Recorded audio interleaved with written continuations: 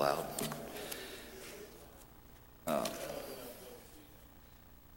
Start off by saying every week I desire your prayers. There's nothing better than following the Lord.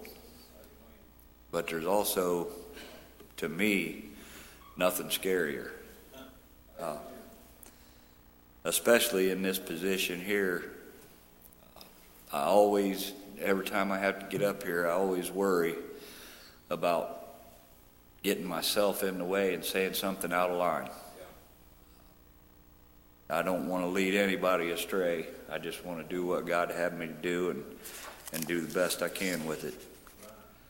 The lesson this morning is in John chapter 7. It's verses 14 through 24.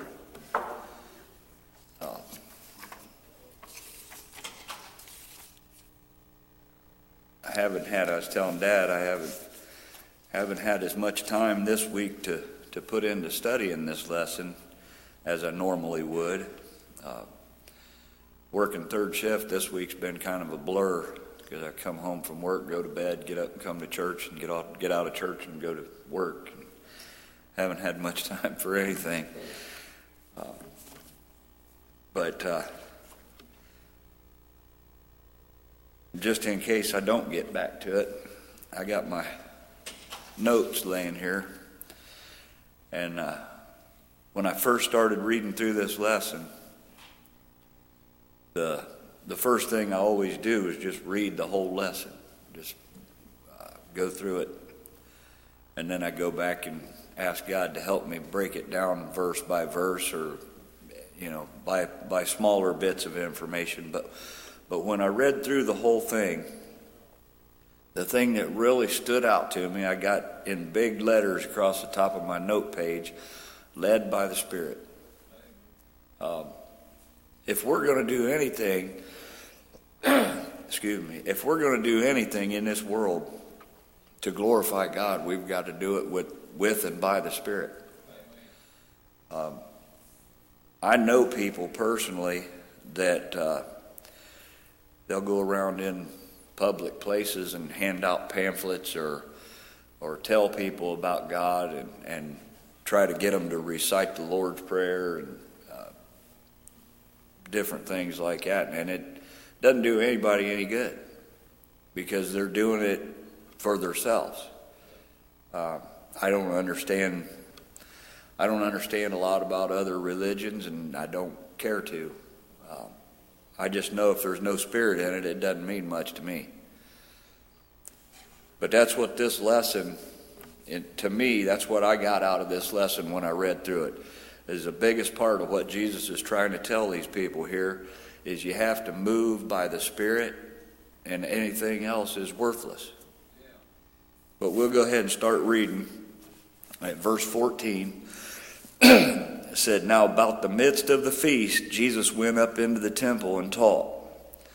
And I had to look up this feast and find out what it was all about, because in my terminology, a feast would be the table spread, and here's the food all ready to go. Everybody sit down and eat. Let's have a feast. And I couldn't figure out why Jesus would get up right in the middle of all that eating and go into the temple to teach.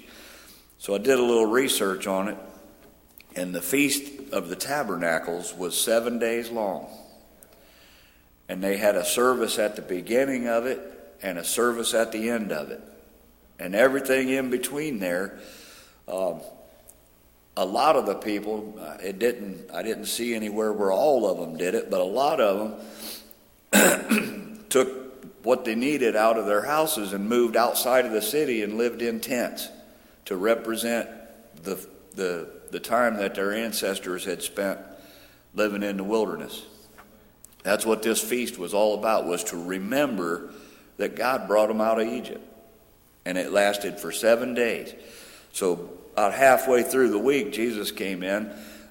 If you go back in this scripture a little bit, before they got to the feast, Jesus told his disciples, you all go ahead on to the feast. I'm not going right now. He said, my time has not yet come. So he come into the feast after it was already in progress, I'll say, is the way I understand it. And when he come in midway through the feast, he went to the tabernacle, or the temple, and taught. In verse 15, it says, and the Jews marveled, saying, how knoweth this man letters, having never learned? I heard somebody preach on this not too long ago.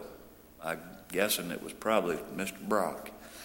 But I looked it up anyway, and letters in this verse is referring to the writings of the law. They called those letters. The letters that the guys in the Old Testament had written to the church or for the church. We call them books of the Bible. They called them letters. And that's what they were referring to in this is, how does this man know the Bible? He hadn't never been to rabbi school. He had never had any teachers teach him. He was from Nazareth. By trade, he should have been a carpenter. But he knew everything they knew about the Bible, and then some. And they were just amazed. How did he know these things? I thought about that, how they marveled. There was a time when I was 11 years old, and the gospel came by, and I couldn't believe how God knew me. He knew me better than I knew myself. The things that God knows will amaze you. He knows all the good and he knows all the bad. Like the preacher was preaching last night, you can't hide stuff from God. There's nothing that I've ever done that God don't know about. And these guys were amazed that he knew the letters. If they'd have looked a little bit deeper, they'd have been amazed at how much he knew their hearts. But they didn't even have to ask him out loud. They just marveled. And Jesus answered them and said, my doctrine is not mine, but his that sent me. And this is where we get into the part of the lesson from here on through, where I said it's being led by the Spirit. I don't get up here and teach a whole lot of doctrine anyway. But if I did, I would teach the doctrine that this church has taught me over the years. But there's a reason for that, and it's not because that this church has taught me that over the years. It's not because my dad has been my Sunday school teacher for years. It's not because Terry's a preacher. It's because I've felt the Spirit move in what that means. I've learned for myself what God is all about. The church has always been there to help me along and to show me. I heard somebody say one time, you just believe what you believe because it's your tradition, because you've been raised up that way, and that's why you believe what you believe. And I told him, I said, well, you're partly right. I believe what I believe because generations of my people have believed that way. I said, but I've also been taught, ever since I was little enough to understand it, to be led by the Spirit. Let the Spirit guide you. Just because somebody gets up here and says something about the Bible doesn't make it right. I mean, I love this church, and I'm real pleased with everybody that stands up here. From the little kids class all the way up, the teachers are just wonderful. But just because a teacher gets up and says something in this church that I have a lot of confidence in, if it's something that I'm not sure about or that I haven't heard before, I'll go home and search it out. And by search it out, I mean pray about it. Ask God to help me with it. Because I don't know that, I'm not going to stand there and say they're wrong just because they said something different that I hadn't heard before. But I'm not going to say they're right until the Spirit tells me it's right. My doctrine is not mine, but His that sent me. And if God's Spirit moves in something that somebody says, you know that's right. God's revealing that that's absolute.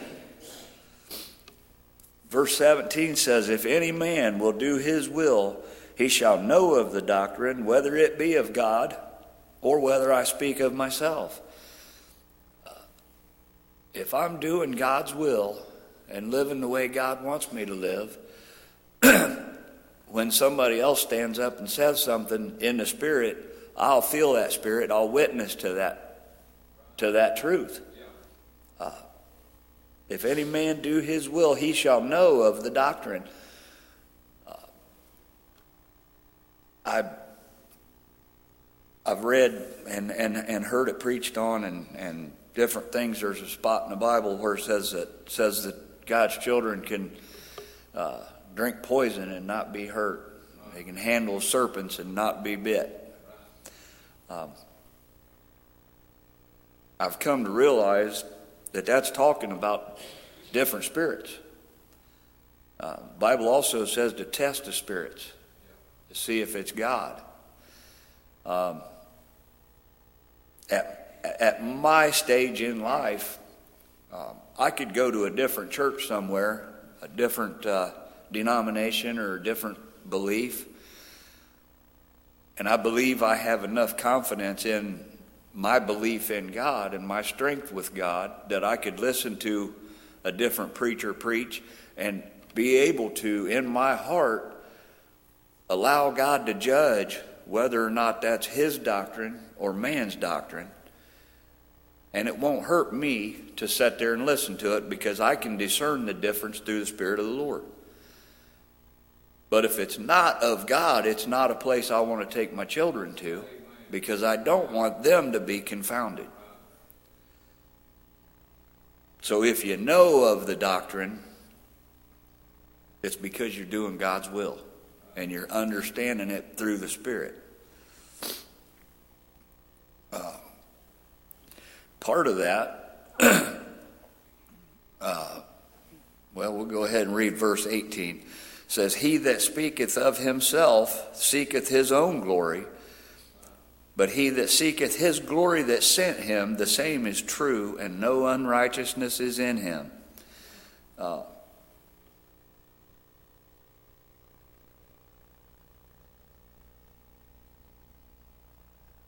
said, did Moses give you the law? Did not Moses give you the law, and yet none of you keepeth the law? Why go ye about to kill me?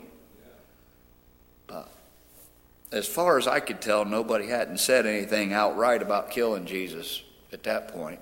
But he already knew what they were planning in secret. That's why he took his time getting to the feast in the first place. Everything with God is done for a reason. And there's a reason that it's done on a schedule. There's a lot of places, and a lot of, the one that sticks out to me is Lazarus.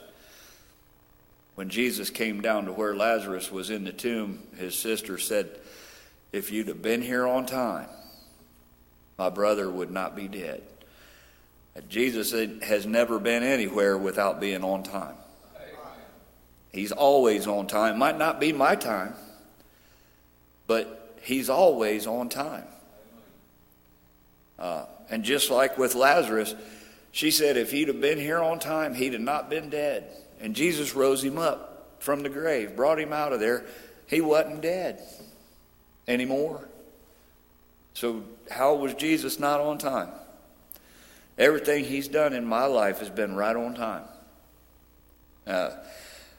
There's been a lot of times that I've prayed and got nowhere with it. And I thought, boy, it's just too late now.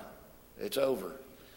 And God come through and fixed something that I'd been praying for, and everything just fall right into place. Because he's right on time. Anybody got anything on this? I don't want to take up the whole class.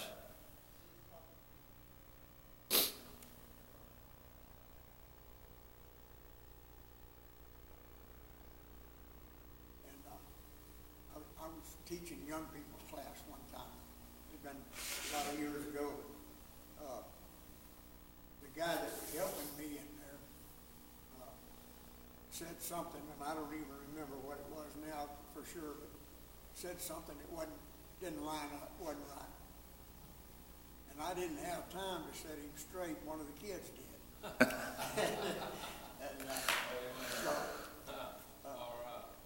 If we say something off here, any of us, we get straightened out. I tell them all the time. I just get up there to remind them what they already know. Most of the people in this class knows more than I do anyway. And for you to say that, yeah, look at me up here. I've said it before, and I'll say it forever probably, but if I get up here and look around, just about everybody in this room helped raise me and taught me everything I know. Not just about church, but about the world and everything else.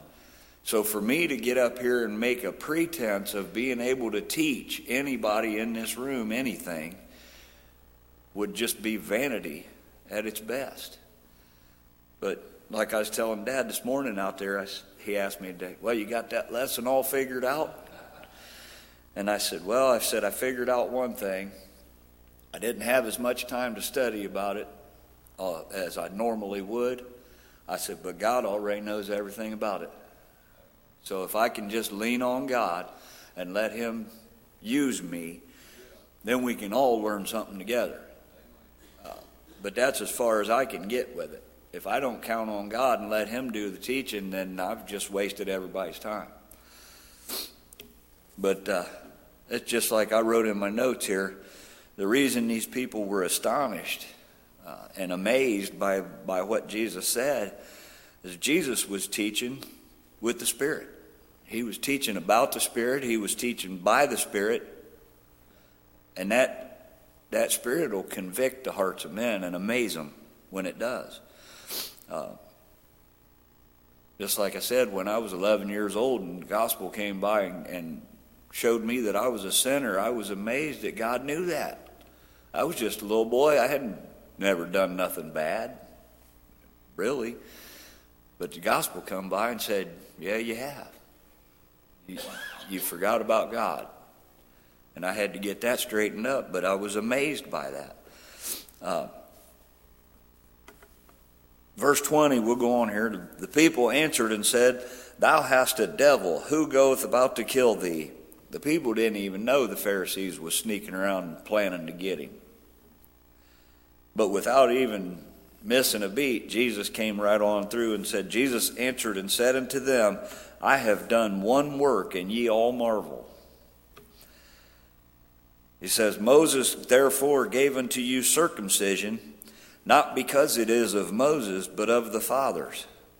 And ye on the Sabbath day circumcise a man. He said it's not because it is of Moses, but of the fathers. Circumcision was a rule that God gave Abraham way before Moses.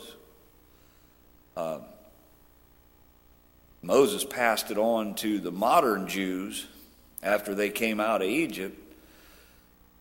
But it was a law that God put in place way before Moses. And that kind of gets us into what the rest of this is about.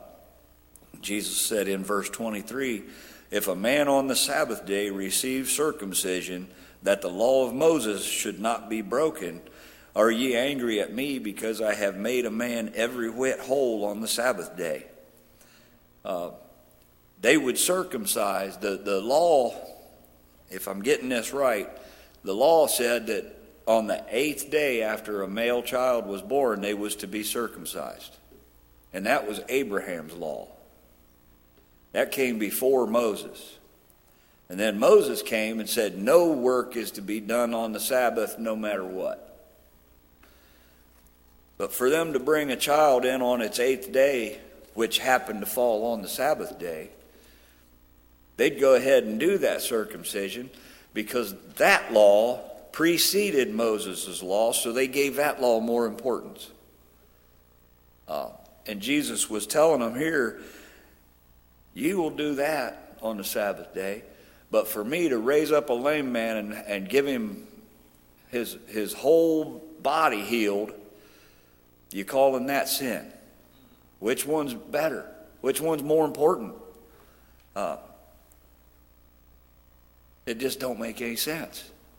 They was looking, grabbing at every reason they could to find Jesus guilty of something. Because Moses' law said, thou shalt not kill. And for them to be able to crucify Jesus without any guilt from God, so they thought, they had to find a legitimate reason why he deserved to die. And you know, back then under the law, just like the preacher preached last night, they caught that woman in the act of adultery, and the penalty was death, immediate stoning. They was perfectly in their right to take her out and kill her by God's law. So these Pharisees were grasping at every possibility they could find to make it under the law acceptable to take Jesus out and crucify him, because that's what they wanted to do, but they didn't want to be found guilty of breaking the law. So when he healed this man on the Sabbath, well, they thought, boy, right there we got him. But he turned it around on them and said, but you'll do this. And I wrote in my notes here different places that I've read over the years. The Pharisees were the rulers of the land in the Jewish world. Now, when the Romans came in, they took over for the most part, but they still allowed the Pharisees to rule the Jews. And the Pharisees ruled the Jews by the law of Moses. They enforced the law, and they made sure everybody followed that law as well as they could. The difference was they didn't practice that law except for on face value right in front of everybody. What they did behind closed doors, I believe there's a place in I think it's Matthew, that Jesus even called them out, saying you'll do this in front of the people, but what you do behind closed doors, you don't follow the law. That you preach, you don't practice what you preach. And then another place, I know Jesus told them, you'll wash the outside of the cup and the plate, but the inside's filthy. They didn't do what God wanted them to do, and they certainly didn't do what they did to please God.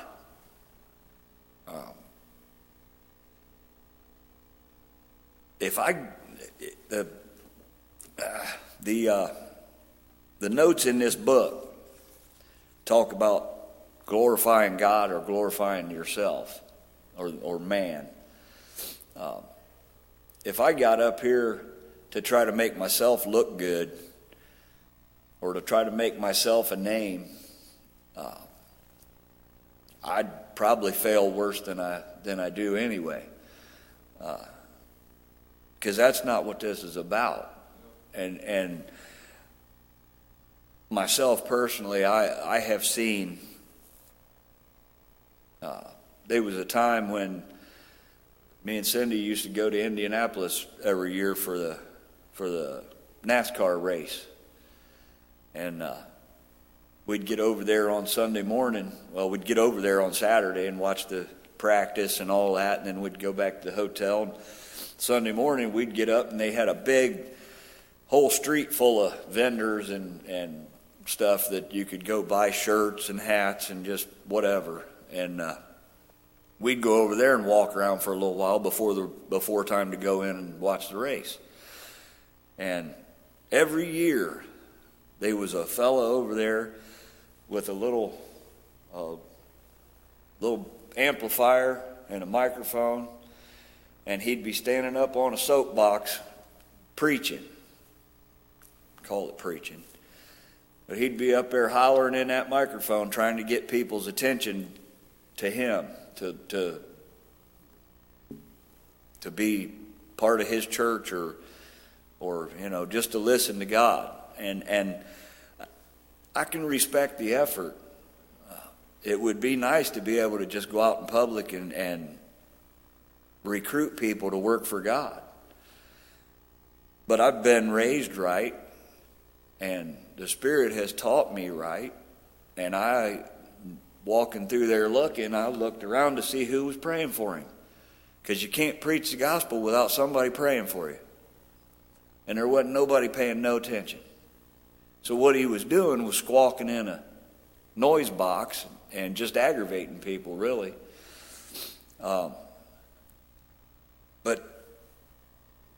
the only reason I could see for him doing that was to put himself up on that pedestal. Everybody look at me. And it doesn't do anybody any good. We've got people, and the devil gets on me with this kind of thing sometimes, but we've got people here in this church and in all of our other sister churches all over the place. We've got preachers that people just lift up and put them on a pedestal and just brag about them all day long. Anytime they get a chance, they want to go see that preacher. They want to go listen to him.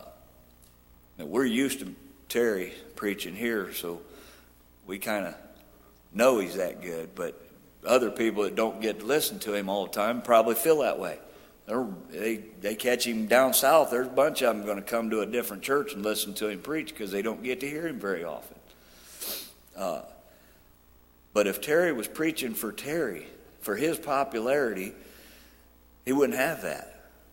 And he wouldn't be able to preach the way he does. There's people that we've got right here, the truth singers. There's a lot of people that call them up and say, hey, we'd like for you all to come down to our church and sing. And it's not because of who they are. It's because of the spirit they sing with. If they went about trying to go places and sing and make records and make money off of it and build themselves up to be something, they'd be sitting right here with the rest of us and not be able to sing. Because that's not what this Bible is all about. That's what this lesson is telling us. This ain't about me. This ain't about you. This ain't about a group of people. This is about God. This is about God and His will. And unless we move in the Spirit, we'll never get anywhere with anybody, and especially not with God. I spent a lot of time running from God. And because of that, I can tell you, the best years of my life were spent living for God. If I have my way, God's will, the rest of my life will be spent living for God.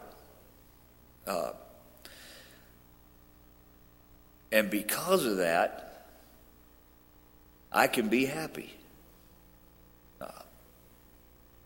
A long, long time ago, seems like a whole different life, I walked away from God because I wanted to go sing worldly songs and go find me a record deal and be famous and sing in big stadiums and just fill the house. I wanted people to love me. I mean, that's just honest. I wanted to put on a show for the world. And God said, no, you're not going to have that, because I told you to sing for me, and you walked away. And I got into things I shouldn't have got into, and God said, no, you're not going to be rich and famous, because look what you would do with all that money. Look what you would do with all that fame. You'd waste it. You'd ruin it, and you'd kill yourself. Because that's not what I made you for. God put us here on this earth for a reason, and I believe my reason is right here in this church. If I don't never go to another church and sing or testify, or if nobody from any other church knows my name, as long as I'm following God, somebody will see it, and it'll make a difference in their life.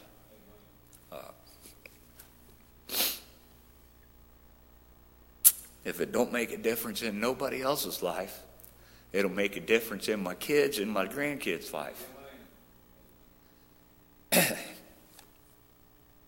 But going on with the lesson, down here in verse 23, it says, if a man on the Sabbath day receives circumcision, that the law of Moses should not be broken, are ye angry at me because I have made a man every whit whole on the Sabbath day?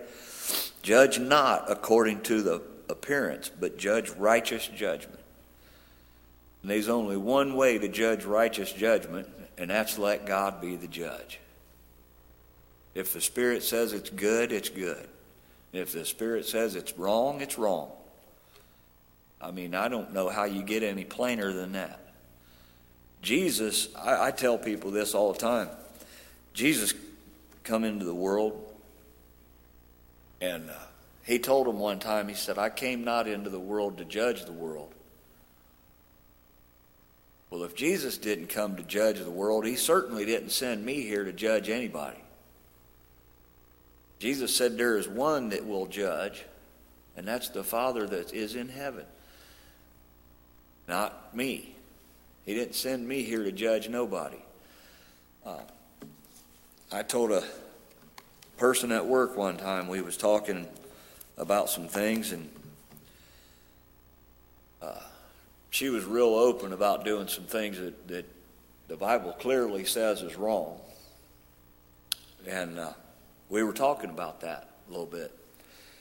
And she was made aware that I was a church-going person, but I didn't tell her a whole lot about myself. And there was a day or two went by, and we got back on the subject again, and she made the comment that, she said, you know who the worst people in the world are is Baptists. I said, well, why would you say that? She said, because they're so judgmental. She said, everything you do, they're going to tell you you're wrong and blah, blah. They judge you about everything. And I kind of giggled a little bit, and I said, well, can I tell you something? I said, I'm a Baptist, have been all my life. I said, and I'm not judging you. I can tell you you're wrong without judging you. She said, well, how can you do that? I said, because I can show you in the Bible where God said what you're doing is wrong. I'm not telling you you're wrong from my own perspective. I'm telling you what God said.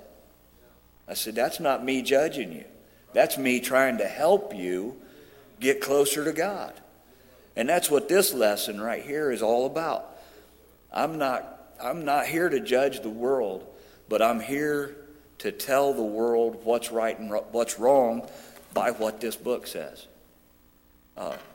I can't preach. God ain't never called me to preach and ain't never asked me to preach, and I couldn't do it anyways. But I can do my part to help those I come in contact with. I found it real interesting, especially over the last, 10 or 15 years. I've heard all my life that there's people in your life that nobody else will ever come in contact with. Christian-wise. And there's people in my life that won't ever see another Christian but me. So what example am I going to set for them to give them an idea of what Christian people are or are about? And if I can talk to people without being judgmental and without being mean, and just tell them this is what God's Word says. And the only way to get into heaven is to be born again and follow God's Word. That's all I need to do. I don't need to judge them. I don't need to make them mad. You know, a lot of times I think people run other people off by being mean about stuff. There's been times where maybe somebody come into church and sit down in a church service, and I might turn and look and go, what's that person doing in here? Where if I had my heart right, I'd look and say, well, good, there's somebody here. Yeah. Because chances are that person thought, boy, there's a church, I need some help. Maybe I can get some help in there. And they come there, and people look down their nose at them. Well, that person probably shouldn't be in here. I've read stories about stuff like that. And I'm guilty. I'll admit it. There's been times in my life I've turned around and looked and seen somebody that maybe wasn't dressed quite right like I thought they ought to be, or maybe was a little dirty or, scroungy looking or something, and I'd think, they shouldn't even be in here looking like that. Or I wonder if they're okay, Maybe I ought to be scared of that person a little bit or something. And that's not what God wants from us. God wants us to judge according to His Spirit. And I honestly believe that if we judge through and by the Spirit, and we live the way God wants us to, and move when He says move, and stand still when He says stand still, we've got nothing to fear from any man. Because God will move us where He wants us to move and have us stand still where He wants us to stand still. And He will take care of us if we follow after Him. Anybody else got anything on the lesson?